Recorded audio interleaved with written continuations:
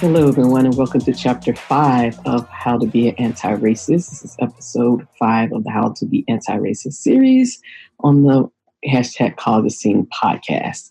I want to begin by, again, asking if, or giving you, letting you know if you want to share any questions, comments, concerns, you can do that at podcast at hashtag callthescene.com.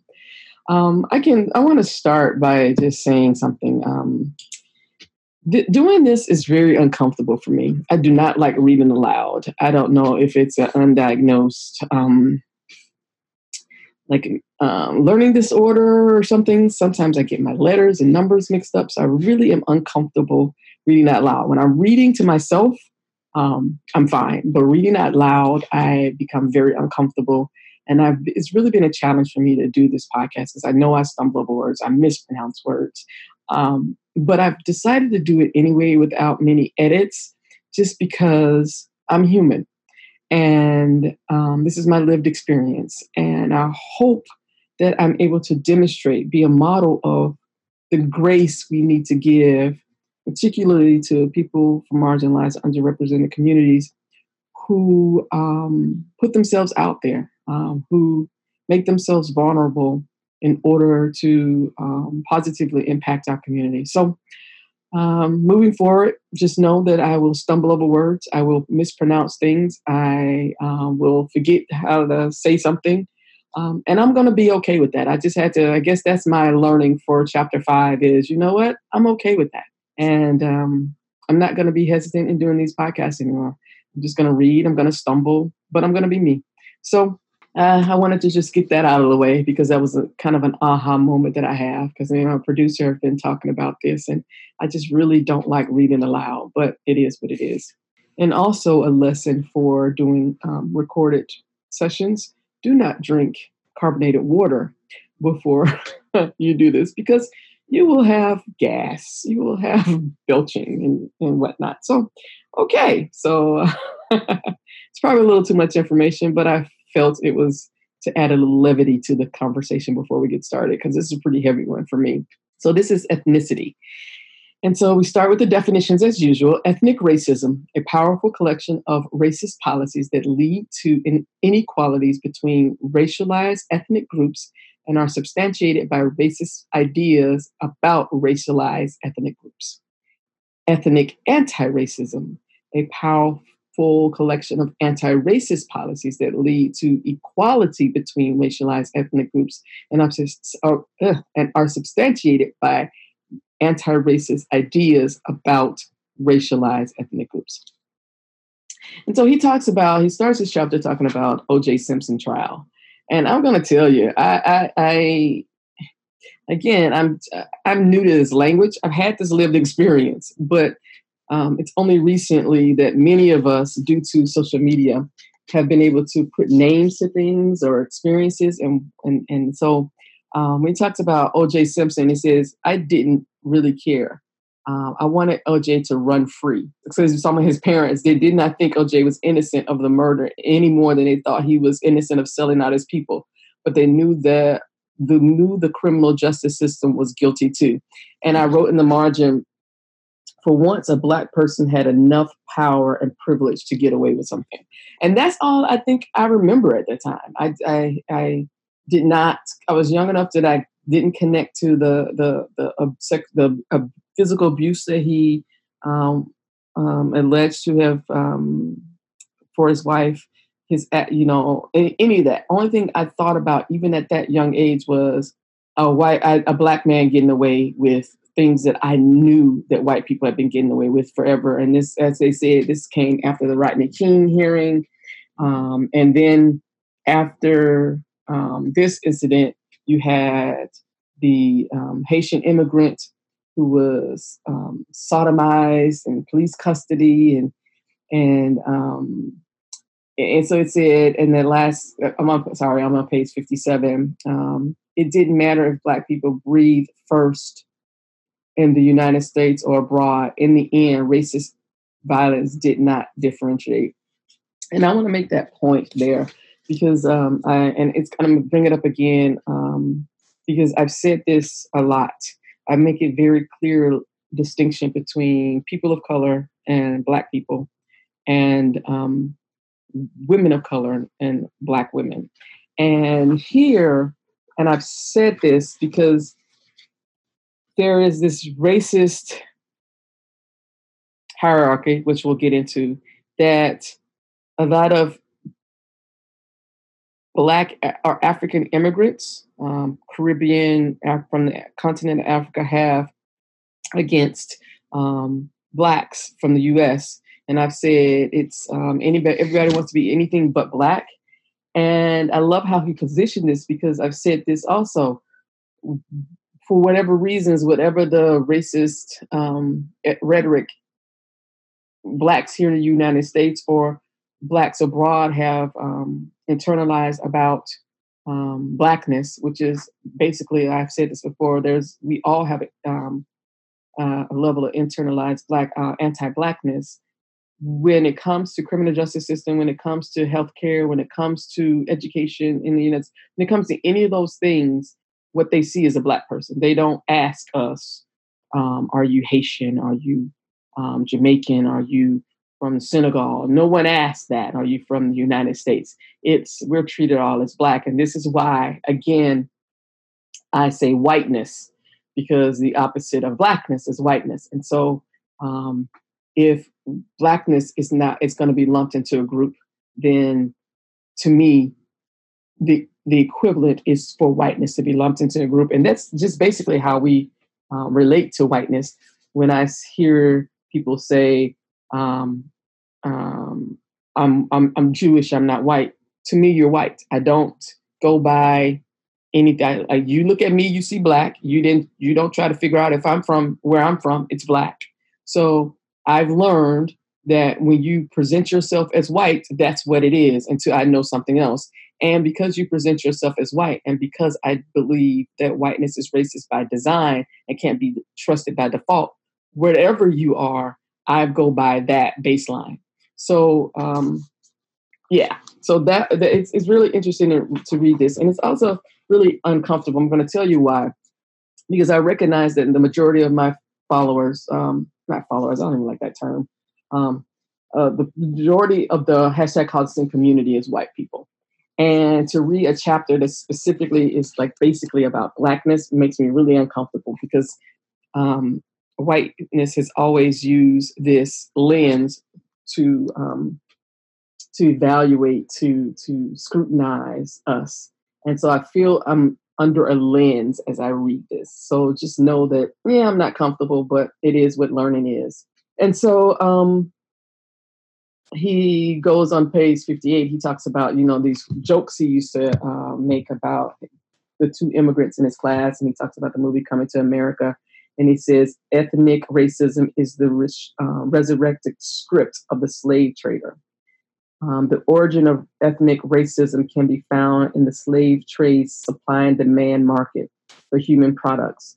Different enslavers preferred different ethnic groups in Africa, believing they made better slaves, and the better the slaves were considered the better Africans. But what got me about the jokes is, until very recently, I can be honest and say, my students love me, and we used to crack jokes on each other all the time. And a lot of my jokes to my African students and my Latino students were racist. They were racist jokes. They were rooted, I see now, in the racism. Does that mean, again, because of how I define racism, I'm going to do this now because I know somebody's going to question it.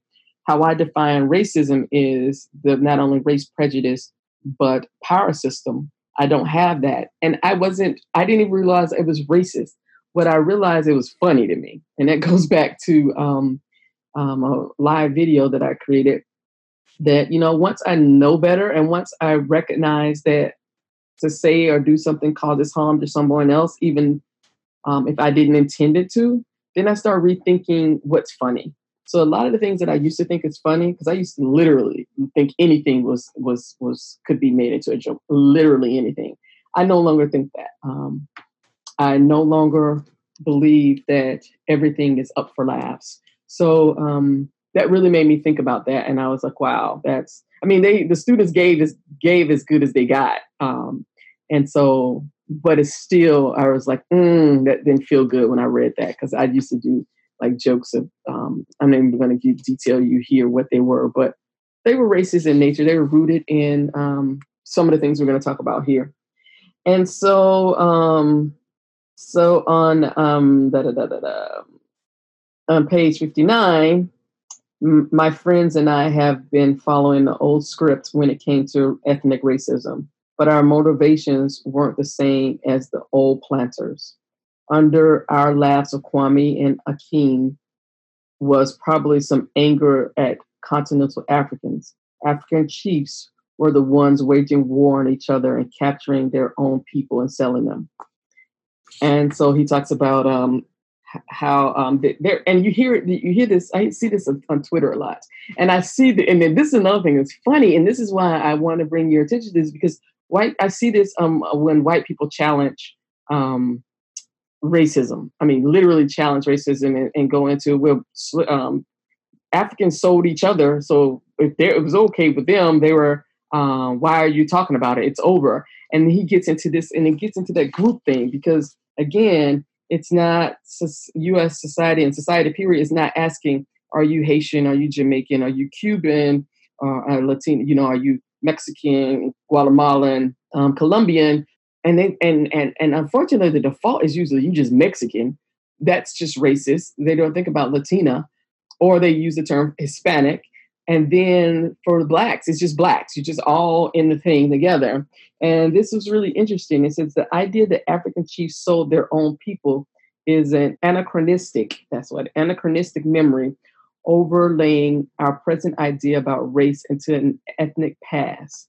When European intellectuals created race between the 15th and 18th century, lumping diverse ethnic groups into a monolithic race, it didn't necessarily change the way that people saw themselves. African residents in the 17th and 18th century didn't look at the various ethnic groups around them and suddenly see them all as one people or as the same race as African or Black. Africans involved in the slave trade did not believe they were selling their own people.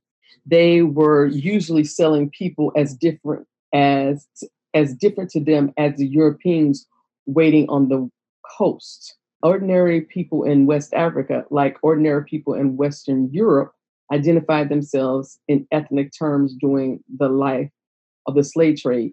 It took a long time, perhaps until the 20th century, for race making to cast its pall over the entire globe.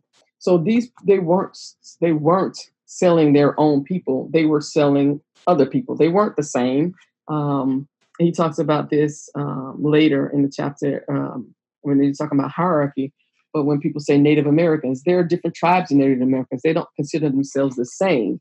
But our policies have lumped all Native Americans together. And then they've created a hierarchy between that. Then he talks about on page 80 about the policies that were put into place to help ease throughout the 1990s. The number of immigrants of color in the United States grew due to the combined efforts of the Immigration and Naturalization Act of 1965, the Refugee Act of 1980, and the Immigration Act of 1990. Taken together, these bills encourage family unification, immigration from conflict areas, and a diversity visa program that spiked immigration from countries outside of Europe. Between 1980 and 2000, the Latinx immigrant population ballooned from 4.2 million to 14.1 million. As of 2015, Black immigrants accounted for 8.7% of the nation's Black population, nearly triple their share from 1980. And so we have to understand when people are saying, these immigrants, it's only been white immigrants that have been allowed to come in this country freely until very recent history. About how, and I don't want to get deep into this because you can read it. And again, I don't feel comfortable just like spilling all of this to you because you're a white audience and I don't need to bare my soul like that to you. So he talks about the differences, how West Indians see African Americans, and then he talks about the on page 61, the loosening immigration laws of the 1960s through 1980s were designed to undo the previous generation of immigration laws that limited non-white immigration to the United States. In 1965, America must be kept American. President Calvin Coolidge said, and he signed this law in 1964, which was the Emergency Quota Act and the Immigration Act in 1964. But Coolidge and the congressional supporters determined that only immigrants from northeastern Europe, Scandinavia, and the British Isles and Germany could keep America American, meaning white. Nearly a century later, United States Senator Jeff Sessions lamented the growth of the non-native born population, where the numbers reached about as high in 1964. The president and Congress changed the policies and slowed it down significantly. We then assimilated through the 1965 and created really the solid middle class of America with assimilated immigrants. And it was good for America. All right. So I apologize. I forgot I had a question back when I was talking about making jokes. So on page 58, we're going to go back. I said, question, assignment number 1. Have you ever told ethnic jokes? If you have, do you still? If not, why? So this goes back to the ethnic joke section on page 58. Have you ever told ethnic jokes? If you have, do you still tell them? And if not, why don't you tell those jokes anymore? And so now we're on page 62, and it talks about, the current administration's throwback to early 20th century immigration policies built on racist ideas of what constitutes an America were meant to roll back the years of immigration that saw America dramatically diversify, including a new diversity within its Black population, which now included Africans and West Indians, in addition to the descendants of African slaves. But regardless of where they came from, they were all racialized as Black. So it didn't matter. Folks don't ask where we're from. We're all put in the same thing. The fact is, all ethnic groups, once they fall under the gaze and power of race makers, become racialized. The racialization serves as core mandate of race to create hierarchy of values. Then he goes on to talk about Anglo-Saxons discriminated against Irish Catholics and Jews and whatnot. And even in the Native American population or the indigenous population, they created a hierarchy between there. On page 63, we practice ethnic racism when we express a racist idea about an ethnic group or support a racist policy toward a ethnic group. Ethnic racism, like racism itself, points to group behavior instead of policies as the cause for the disparity between groups. And I've had this, so it talks about, she says, people ask you, like, where are you from? And I've had people to ask me that several times, and particularly when I was younger. So I used to have long black, my hair is jet black, and I used to have 2 ponytails, long ponytails. But the texture of my hair, people were like, so what are you made of? Where do you come from? Because they were like, you can't be all Black. Are you back in, are you Indian? And I'm like, I could say I know I had some some Native American, some Cherokee in my family, but I also have some white because slave owners raped. So I don't know what that is. But the fact that people it's like I'm different because I did not meet the standard of what people thought Black people look like, and my hair texture was different. There was always the assumption. It wasn't even an assumption. It was a knowing on their part that there was something different about me. So it was like, what are you made of? And I love how he goes through this whole thing. I'm from Queens, my parents are from this and whatnot. And then he says on page 64, to be anti-racist is to view national and transnational ethnic groups as equal in all of their differences. To be anti-racist is to challenge the racist policies that plague racialized ethnic groups across the world. To be anti-racist is to view the inequities between all racialized ethnic groups as a problem in a policy. And so on page 66, it says, we talk about how can I critique their ethnic racism and ignore my own. He just talked about a student and how Blacks from the U.S. have a perception of, we could just call them Blacks from Africa and Blacks from West Indies and the Caribbean. And they also have these ideas about us. So it says, how can I critique their ethnic racism and ignore my ethnic racism? That is the central double standard of ethnic racism, loving one's position on the ladder above other ethnic groups and hating one's position below that of other ethnic groups. It is angrily trashing the racist ideas about one's own group, but happily consuming the racist idea about other ethnic groups. It is failing to recognize that the racist ideas we consume about others came from the same restaurant and the same cook who used the same ingredients to make different dishes for us all. And so this is where your second question comes in, your homework assignment. But just as I'm reading this again, this made me think of some of the things that I'm seeing within the LGBTQ community and how many trans individuals feel that the T is silent because you want to speak up for gay rights and that be the default. And the trans individuals, particularly Black trans women, are being slaughtered. But how do you talk about that? Are you you're not seeing the value of their lives and their experiences as equal to gay rights? And so these are things that this system creates for us that cause us to infight. And this is one thing that I wrote this note. I said, this chapter reminds me how effectively structured racism, this chapter reminds me how effectively structured white supremacy is at creating distinctions and distractions among groups, which keeps us divided rather than building coalitions for challenging the systems of oppression.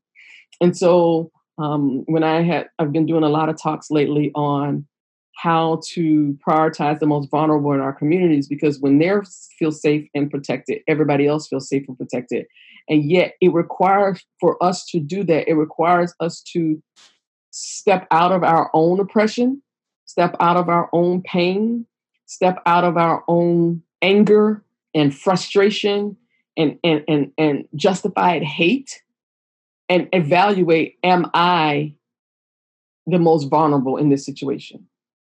And it takes a lot of self-discipline to be able to say, I step out of this, but I don't ignore my own. What I'm doing at the moment is by helping the most vulnerable who is experiencing far more than what I'm even experiencing, by helping to alleviate their struggle, by aligning with them so that they feel safe and secure, I benefit as well. And that's hard because we're all self-serving individuals.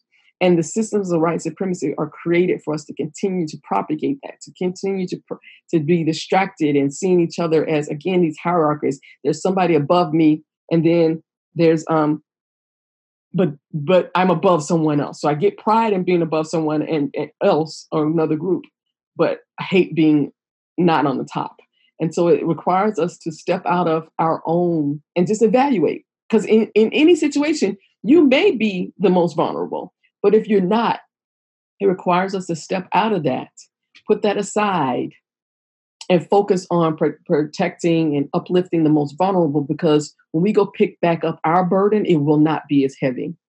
And so question 2 on page 66 from what I just read is what stories and messages have you received growing up about your value and your ethnic place in that? Where do you fit on the hierarchy, and what value was communicated to you from that? It says ethnically racist ideas like, I read that already. No, I didn't. Cover up the racist policies yielded against Black natives and immigrants. Whenever Black immigrants compare their economic standing to that of natives standings, whenever they disagree on their success stories, show that anti-racist Americans are overstating racist policies against African Americans. They are tightening the handcuffs of racist policies around their own wrists. And so he talks about just the immigrant on page 67. Immigrants and migrants of all races tend to be more resilient and successful when compared with the natives of their own countries and the natives of their new countries. Sociologists call this the migrant advantage. With ethnic racism, no one wins except the racist power at the top. As with all racism, that is the entire point. Okay, so that's all I'm going to read there. And so your last homework assignment is number 3. Because this is a largely white audience, I want you to think about and write down the racist thoughts you have when you're the only white person in a largely Black situation or largely Black and brown situation regarding your safety, intelligence. So you use examples of what are your thoughts regarding your safety? What are your thoughts regarding your intelligence with the rest of this group? What are your thoughts about what you deserve? That kind of thing. Those are the things I want you to ask yourself and really be honest. Because again, you cannot be anti-racist if you're not willing to do the work of examining your own racism. So again, the questions are on page 58. Have you ever told ethnic jokes? If you have, do you still tell them? If not, why? Page 66. What are the stories and messages you received growing up regarding your ethnicity and its place in the hierarchical value? And then 3, because this is a largely white audience, I want you to think about and write down the racist thoughts you have when you're the only white person in a largely Black setting. It could be walking down the street. It could be at a conference, which is rare. It could be at a club, wherever you're not the majority. I want you to think about those racist ideas that you may hold. And so the last part, what I'm going to do, I'm going to read a email that came to me from a listener in Germany. And I'm going to leave out this person's name, identifying factors. And I just want to read to you what they wrote to me. I think this was very apropos. So, dear Kim, thank you for creating the How to Be an Anti-Racist book club. I really appreciate your work, and I will try to contribute back as soon as back to you as soon as my situation allows. Shortly after listening to the first How to Be an Anti-Racist podcast, I decided to join. So I thought I'd say hello. My name is, and we have met in Berlin. And my privileges I'm already aware of are being white in the global north, cis, hetero, able, young, and graduated. I also interned at a larger tech company, but stopped working there due to unreasonable employee and company policies. I want to learn how to be an anti-racist because I don't want to harm my Black friends and friends of color, as well as my partner who is of color. Because after starting listening to your talks in the podcast, Seeing White, that you recommended, I understand that whiteness is racist by design, as you say, and I am not excluded from that.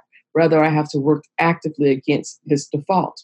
I deeply care about the people around me, and I also don't want them to be harmed by others, which I cannot prevent unless I challenge the systems that are in place to hurt the most vulnerable. I'm also not here to save anybody, but to have people's back in the liberation struggle.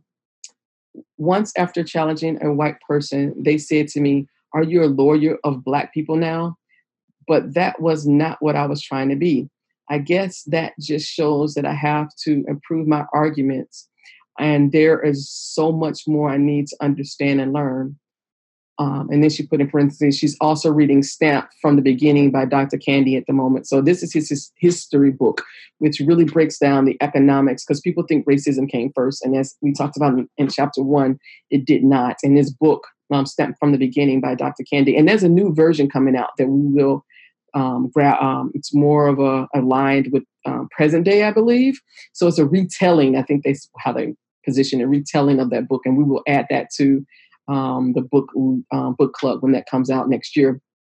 I also understand that I will not be an expert on anti-racism and should give way for Blacks and Indigenous people and people of color to share their experiences. So here's some thoughts from your last podcast. And so she's referring, this individual is referring to episode 3 of the hashtag Call the Scene, of the How to Be an Anti-Racist podcast. I think in the second podcast, you mentioned coming up with the anti-tech agenda after reading the book. I really like this idea. I can imagine that there will be a struggle like the struggle we have when introducing code of conduct to tech events, but it will be a needed step forward to challenge the system, define terms, and find acceptable and unacceptable ways of working together. On the third podcast, you gave the listeners some homework, which I also think is great. I actually like homework in school as I could concentrate better at home and wrap my head around a topic. These questions that you asked really got me thinking, and they are not easy. I thought I'd give you a short overview of my findings, though I apologize if it is not elaborate due to the time constraints. I will definitely continue to think and research about this. So I didn't read these questions and answers. I didn't read these answers ahead of time because I like to be in the moment. Now, mind you, what I said at the beginning, sometimes my reading gets a little fumbled. So I have not read these, so just give me grace. So page 38, find 3 examples of it being a crime of non-whites to be themselves and empower themselves. My focus this time is on Germany. One from the past.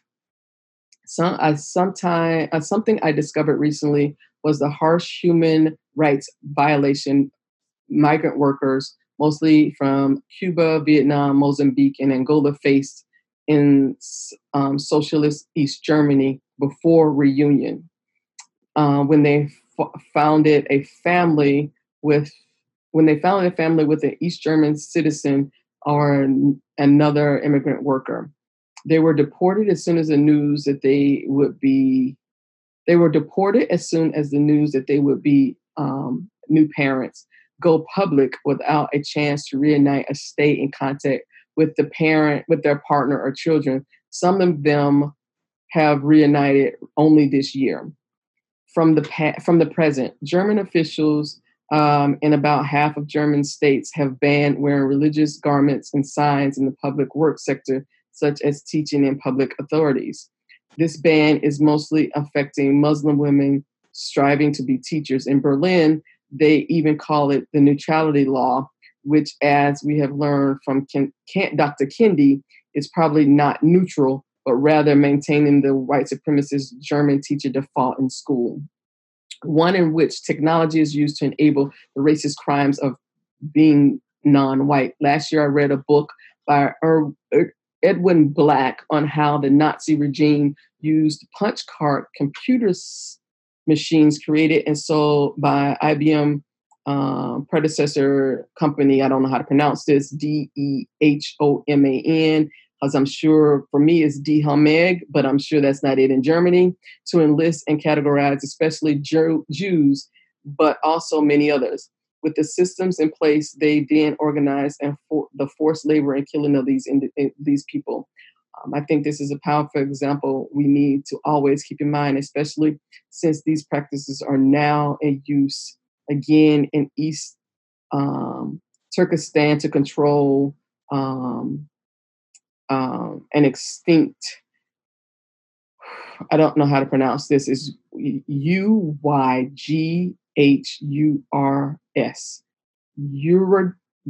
Herds? What? Okay. I apologize for that because it's an ethnicity or a group of people and I cannot pronounce it. But it's UYGHURS. So then this person goes on to, and I say she by default, so it doesn't mean it's from a female, or from a woman. I mean, see, that I had the inclusive language from a woman. So number 2, page 40. Do some research and find examples of a time that between 1410 and 1474 that challenged the assertion that Black race of people was lost and living like beasts without the custom of reasonable being. What I am asking myself here is, what does lost and not reasonable even mean for the invaders at the time? That they found people not being like them, very different and thus inferior. Actually, I'm not sure anymore if that picture is a completely different people's whole I'm not sure anymore if that picture of completely different people's holds anymore. I've been looking a bit and not yet exact though. It's the peoples and kingdoms that existed in the time at the time of Ghana. So I came across Akan people of the Bonu state in 1741. There was a large town called Big Hole, a trading town where goods like salt, leather, gold, and much more were traded. This must have required a lot of infrastructure and a level of organization that probably was on a similar level as European towns of that time. And then question 3, list 5 racist ideas are being used to justify racist policies and redirect the harm of racist inequalities away from the policies and until people. I said, look beyond the obvious. How is technology being used to facilitate racist policies? I will mention 3 things that I thought about and I'm learning about others too. Germany. Number 1, Germany has implemented deportations policies for immigrants and asylum seekers as they blame them for being economic refugees who just want to make use of the social systems. Example, they started deporting Afghans because their country is safe to return. 2, the right-wing party of Germany is using social media to spread segregationist ideas, blaming Muslims and other immigrants for problems that have nothing to do with them and pushing through their white supremacist policies. 3, during my thesis, I read a term developing countries in a lot of papers, and I now figured that the term developing country is racist and assimilated bullshit. That just made my heart sing. As we learned from Dr. Kendi, that this means that these countries are being seen as inferior and also erases the history of colonialism and exploitation most of these countries in the global South face. Instead, it maintains the image of laziness and own fault. I think I have to wrap my head around the last question, but this email is already pretty long. Again, thank you for offering the book club. Looking forward to the next episodes. Warm greeting from Germany. So with that, I'll leave you and thank you for tuning in. And I welcome you to, again, reach out to me with questions, comments, concerns at podcast@hashtagcausethescene.com. Have a wonderful day. Thanks for listening to this special episode of the Hashtag Cause a Scene podcast. I would like once again to give thanks to the author of How to Be an Anti-Racist, Professor Ibram X. Kendi. Learn more about his work at his website at ibramxkendi.com. Please consider becoming an individual sponsor of the Hashtag Cause a Scene movement by visiting the website at hashtagcausethescene.com.